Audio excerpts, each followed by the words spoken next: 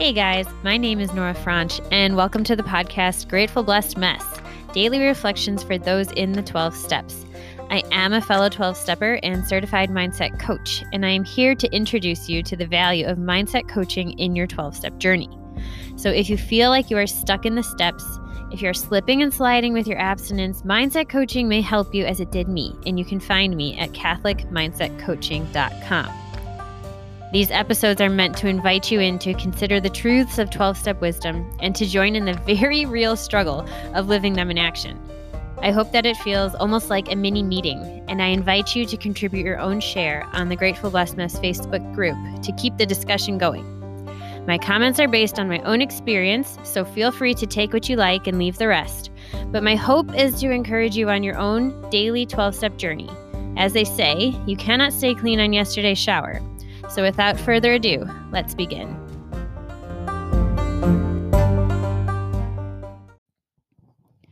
Hey guys, we're reading from Al-Anon's Courage to Change, page 121, April 30th. I have no idea why the faucet in my bathroom started dripping. Handling the situation with great patience, I watched it drip and drip and drip. Sometimes I tried adjusting the knob, but I really expected it to stop dripping by itself. Naturally, it didn't work out that way. The problem got worse and eventually did extensive damage. Finally, I had to call for help. I can't tell you how many problems I've handled in this very way with just as little success.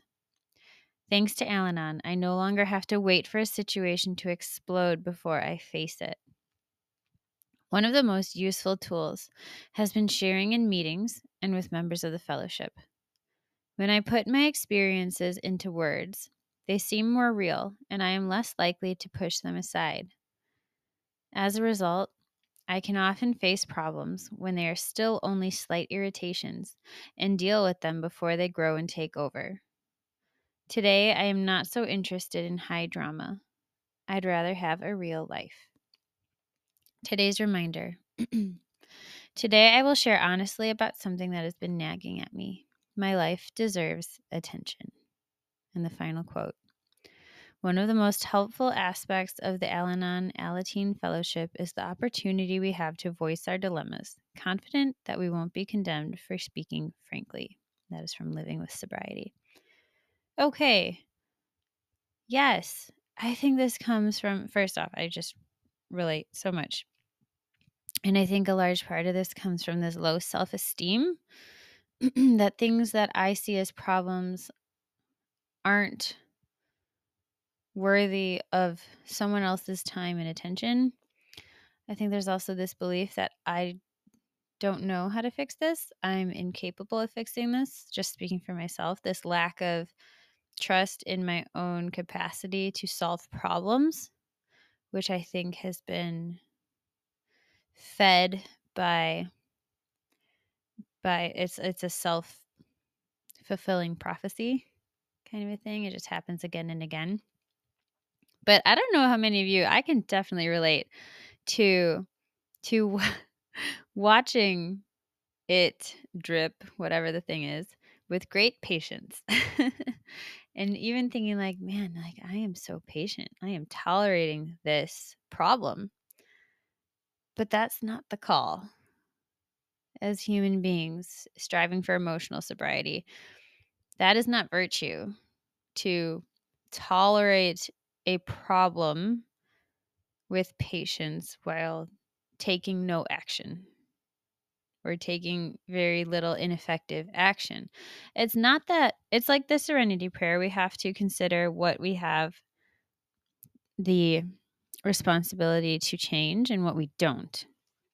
But for the things that we do, it is a responsibility. It is part of emotional sobriety. It is part of working our program to work to solve problems that need to be solved that fall within our ring of responsibility.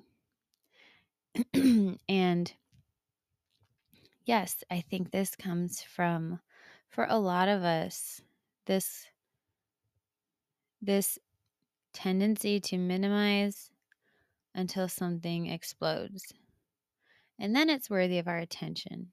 But then we feel like our life is one, we're putting out fires one after the next because we didn't learn that it was okay to address a problem when it was still small, that we wouldn't be being dramatic or making a bigger deal out of things than they are, or being a nuisance. Like, no, if we solve a problem when it's small, that doesn't make us high maintenance.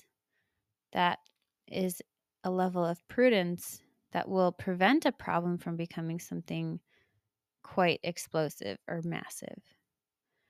And I think for a lot of us, definitely speaking for myself, I have learned this skill, a maladaptive skill, of ignoring small problems, of tolerating them, of letting them wash over me again and again.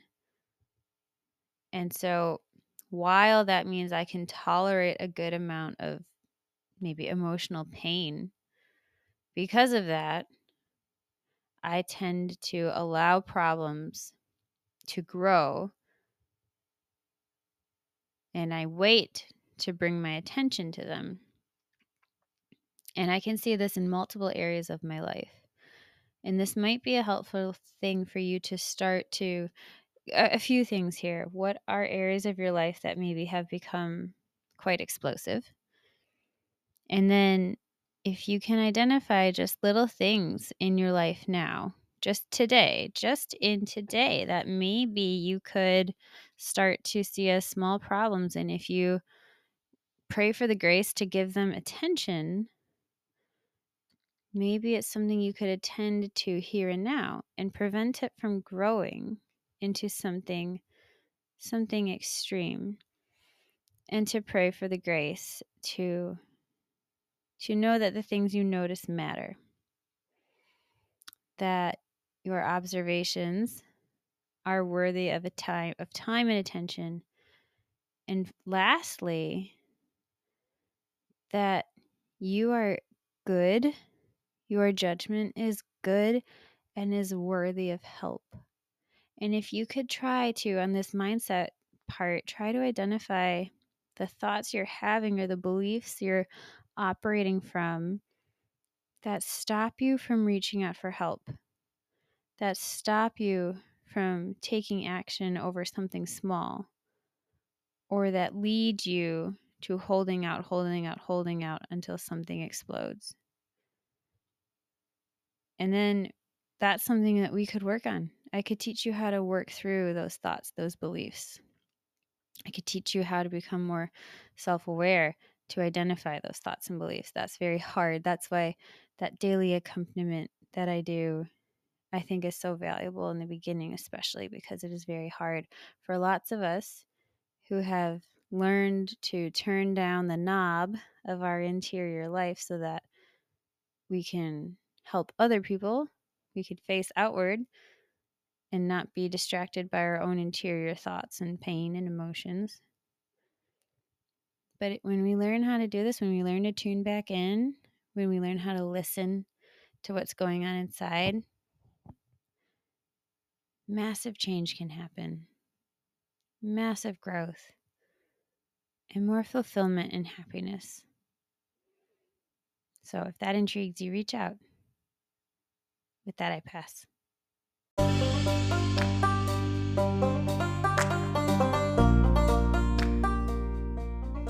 Thank you so much for listening to today's episode. If you feel that mindset coaching could help you on your 12-step journey, please feel free to reach out and find me at catholicmindsetcoaching.com. This is not a replacement for 12-step work.